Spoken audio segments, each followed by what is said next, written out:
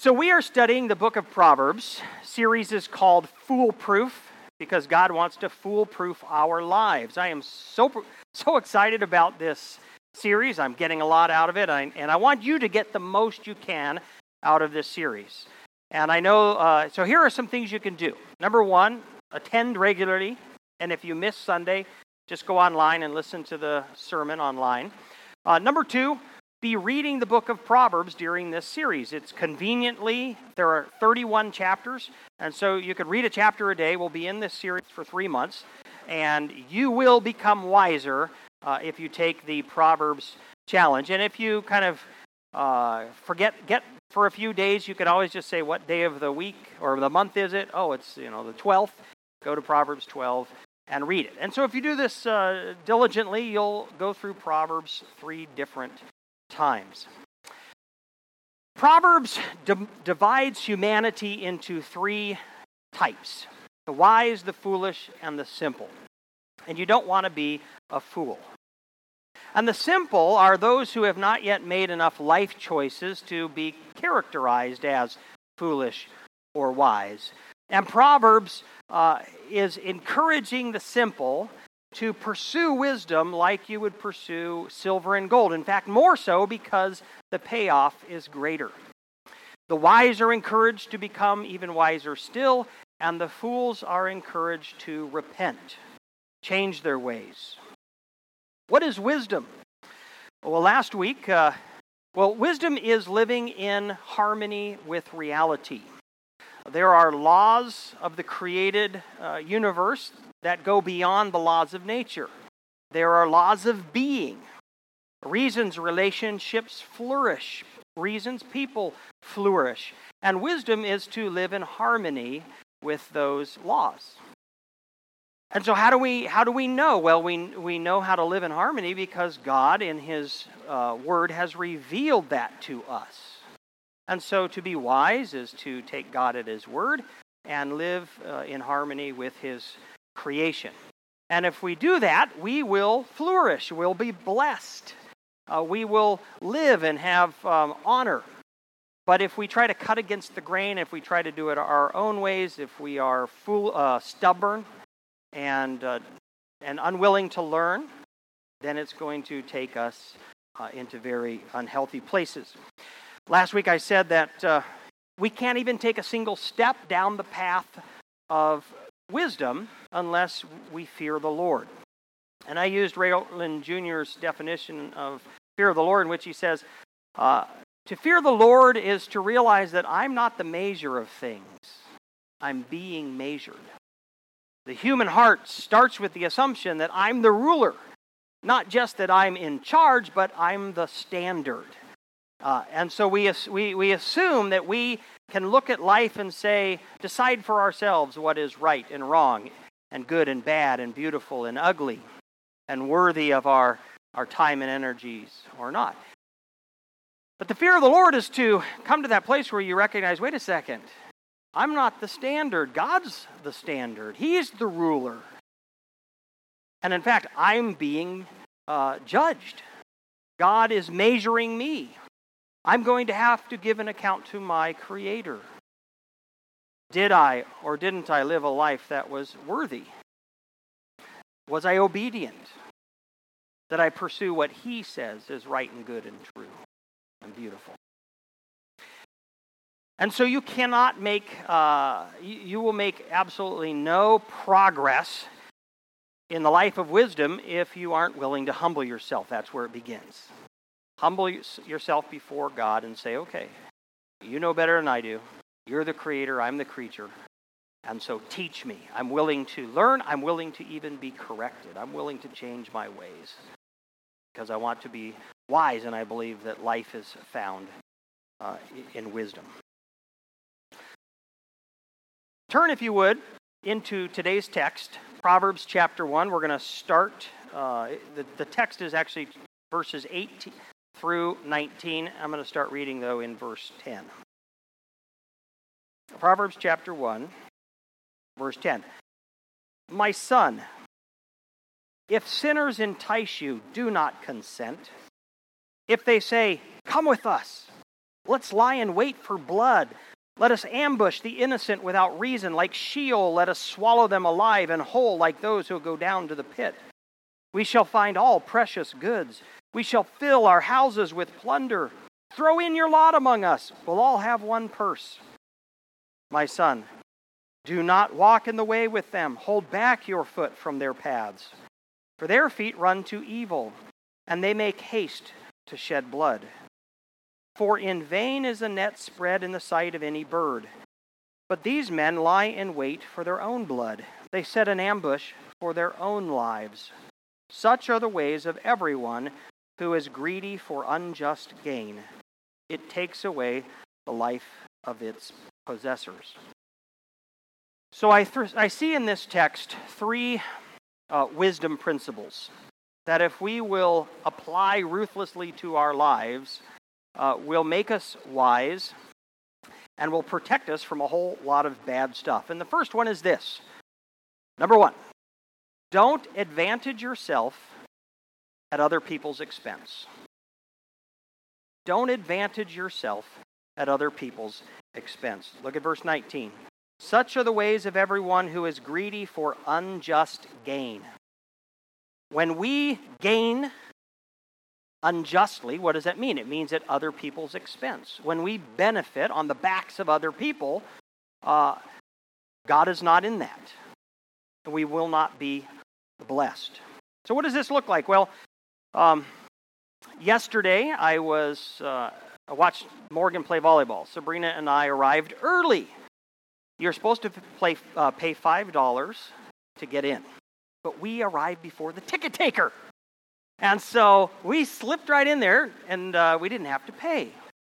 And so we watched a game, and then I started having to go to the bathroom, and then I thought, if I leave to go to the bathroom and come back in, then I'm going to have to pay, right?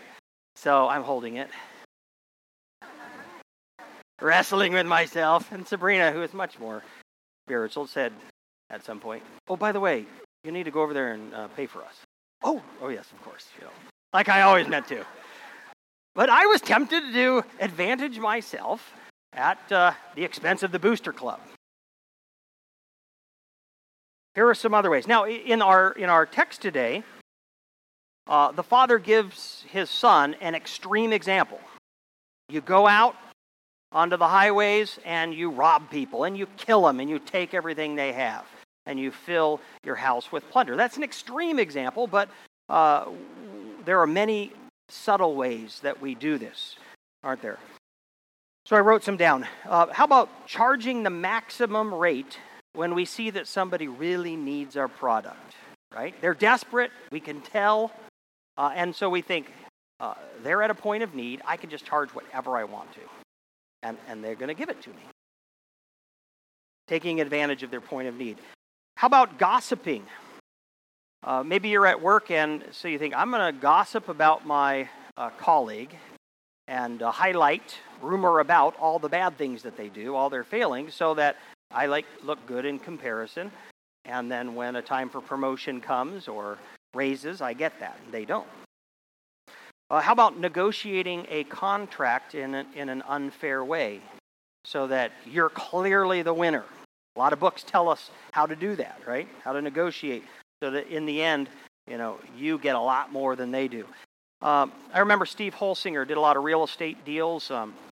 He told me one time, he said, I make it my goal when I do real estate deals that the other person walks away also feeling like they win. Also feeling, and I remember thinking, that is just so, you never hear that. That just is so odd. And yet it's so godly, isn't it? How about when you go home and realize that the clerk at the store has given you more change than you deserved? Do you go back and say, hey, you overpaid me? Or do you say, How about finding something valuable and making no attempt to find to whom it really belongs? I think about a couple summers ago, Chris Kefalos, my brother Luke, and I resurrected a sunken drift boat on the Kenai River. It was awesome, man. It was totally sunk, and the Kenai had it, but we were heroes, and we powered it out of the water, and we floated it down to Jim's landing and took it home. Free boat, yes. We are of same heart. But Luke, he looks up who it belongs to because it had the numbers and calls the guy. And yes, surprise, he wants his boat back, and he paid us for gas. I was so glad I didn't have to make that because I was thinking finders, keepers, losers, weepers. How about taking advantage of another person's lesser knowledge? I think about my grandma. She had a crooked financial consultant who for years would call her up and advise her to move her money into another fund that gave him higher commissions. And he was constantly bouncing her back and forth because every time she made a transaction, he got paid. And ended up squandering a whole lot of her retirement. How about refusing to correct your own poor service? Maybe you're a sheetrocker, right? And you do your work, you get paid, and then the homeowner calls you up and says, hey, some of the tape is bubbling out. Could you come back and redo it? And you say, I've already been paid. I'm not going to do that unless you pay me more. And you refuse to go do it right. How about declaring bankruptcy when you actually could pay back your creditors? And I've heard multiple stories from Christian people who, even if they did declare bankruptcy in the moment, then spent years paying back those they owed because they felt that was the right thing to do. Who does not admire that? That's clearly honoring other people. Finally, how about marrying somebody you don't really love because they have a lot of wealth? So here we have a biblical principle. Don't advantage yourself at other people's expense. It's clear. We can live that out. And if we do, the Father, and of course, we know that ultimately it's our Heavenly Father who gives us this wisdom. If we do, we will be blessed. That is the wise path. Now, we might think that we're winning when we step on other people, especially if we get away with it legally, right? We might think we're winning, but the Bible says you're losing. You're not actually winning. Verse 18, but these men lie in wait for their own blood. They set an ambush for their own lives. Such are the ways of everyone who is greedy for unjust gain. It takes away the life of its possessors. If you advantage yourself at other people's expense, you won't win in the end. It's just, that's what God says. Will we believe it? And will we act on it? And why won't we win in the end? Well, because God never blesses injustice. He opposes injustice. If you're a Christian, He will discipline you. If you're not a Christian, you're going to get punished. And so, all of a sudden, you've got God, you've drawn a bullseye on your back. And you're not going to win. You'll never win by doing that. And so you might get a super short-term gain, but in the long term, it's going to cost you a whole lot more. Super practical, right? We can apply this to our lives. Am I seeking to advantage myself at other people's expense?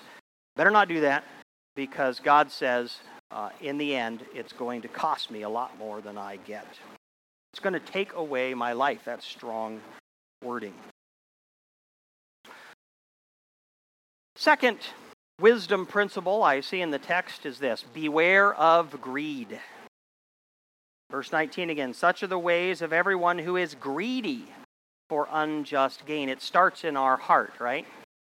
What's the condition of our heart? What is greed? Greed is a super strong desire for something that causes you to often take shortcuts to get and to reach out and grab it in very inappropriate it means, because you have this super strong craving. Be careful about allowing greed to grow in your heart. It won't lead to good places. That's not wise. Let's look at 1 Timothy chapter 6. God advises contentment. I know the screen doesn't start until verse 9. Let me start earlier, though, in verse 6. Now there is great gain in godliness with contentment. There is great gain in godliness with contentment. In other words, there's a huge payoff, a huge blessing associated with being content. Verse 7, for we brought nothing into the world, and we cannot take anything out of the world. But if we have food and clothing, with these we will be content. If we have food and clothing, with these we will be content. I love how he states that in the plural. This is the attitude of the Christian. Christians are people who are content with the essentials, with the necessities. Although I read that and I have to ask, is that really true of me? Am I going to be content with food and clothing? Is that true of you? Boy, if we can get there, there is great gain. You will be blessed if you cultivate a heart of contentment. A heart that says, I'm content with just food in my belly and clothes on my back. There's huge payoff there. Verse 9, but those who desire to be rich fall into temptation, into a snare, into many senseless and harmful desires that plunge people into ruin and destruction.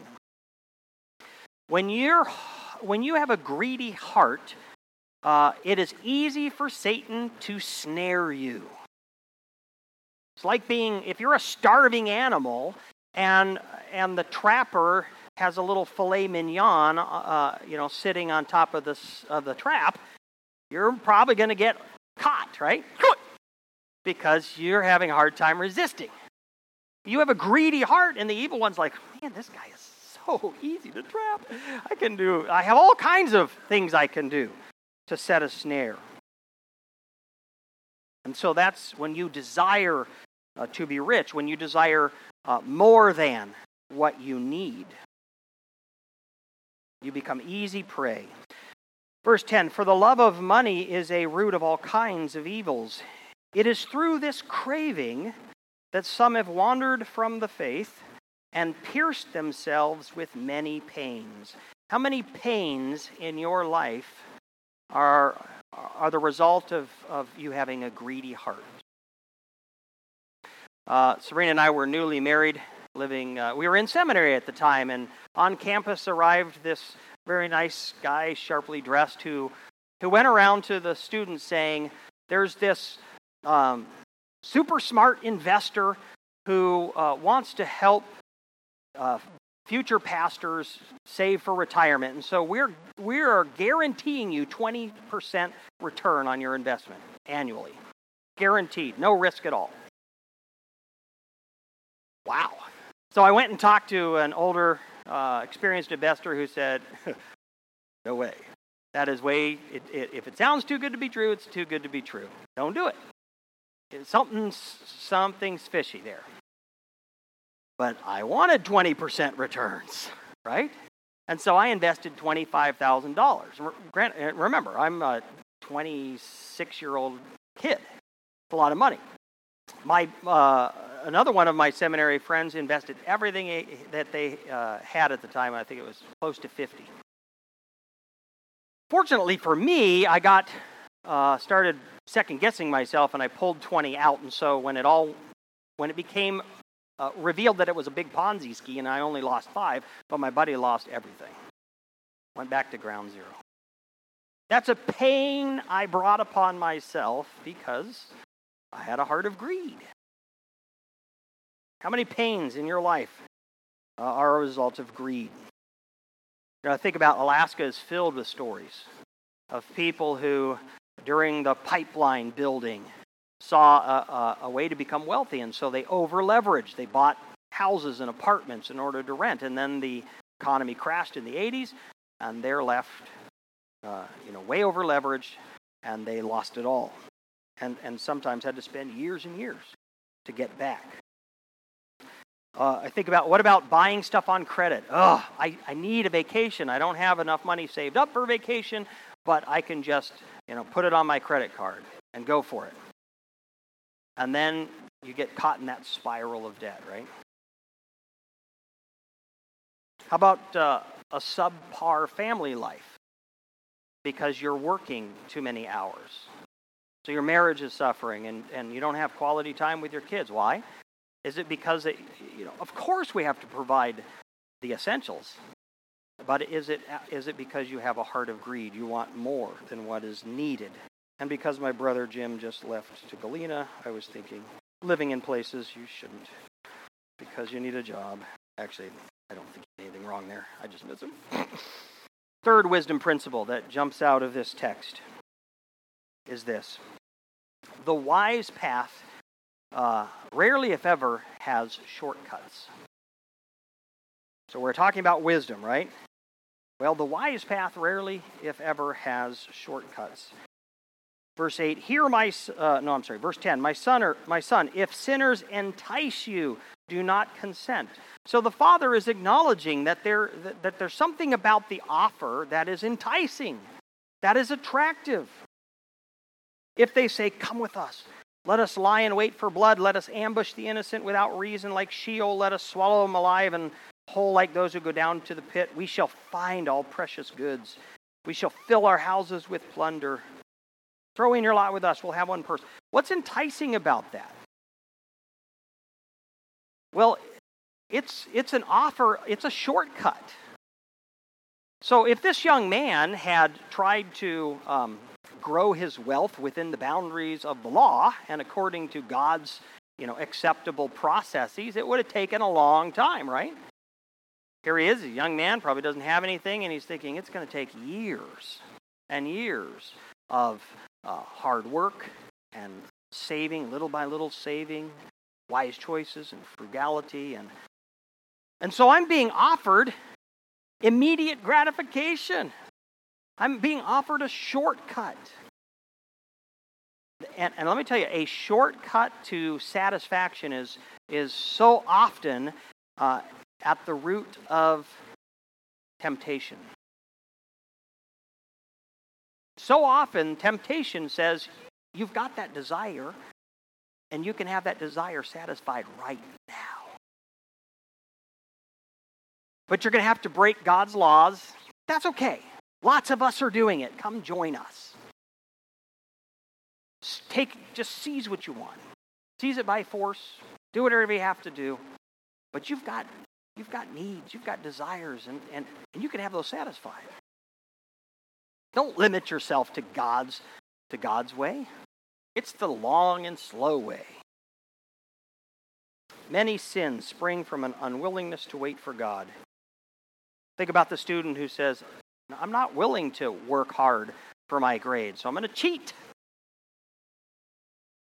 I'm not willing to save up for a nest egg, so I'll steal. I'm not willing to wait until I find a Christian spouse, so I'll marry the non-Christian in front of me now. I know God says I'm supposed to wait until I'm married to have sex, but I don't want to wait, so I'll have sex outside of marriage. I'm not willing for God to change my child's heart. Prayer's not working fast enough, so I'm going to force the issue with threats. I'm not willing to work to improve my marriage slowly over time with no guaranteed outcome. So, you know what, I'm just going to find someone different to love right now. I'm not willing to do the slow, hard work of addressing my inner pain. So I'll just mask it with drugs and alcohol. And on it goes, right? Proverbs 13:11 tells us this. Wealth gained hastily will dwindle, but whoever gathers little by little will increase it. And there's a principle here. The way of wisdom, here's the reality. The way of wisdom is usually the slow, takes effort, takes discipline, little by little, moving toward receiving God's promises. And that's very often the wise path is the slow path. And so you be cautioned by any offer of a shortcut. So often that is the evil one trying to tempt you to break out of God's constraints and do it your own way. Take what you want now. Immediate gratification, don't wait on God. But the wise path is to say, you know what, I'm only going to pursue my desires within the bounds that God has given. Amazing how practical this book is, isn't it? We've got, so here in just a few verses, we've got some wisdom principles that we can apply very practically. Don't advantage yourself at other people's expense. All right, we can do that. Number 2, beware the greedy heart. Cultivate contentment. All right. And then finally, be careful not to choose a shortcut to getting what you want. Because God's path, the wise path, is very often the slow and steady.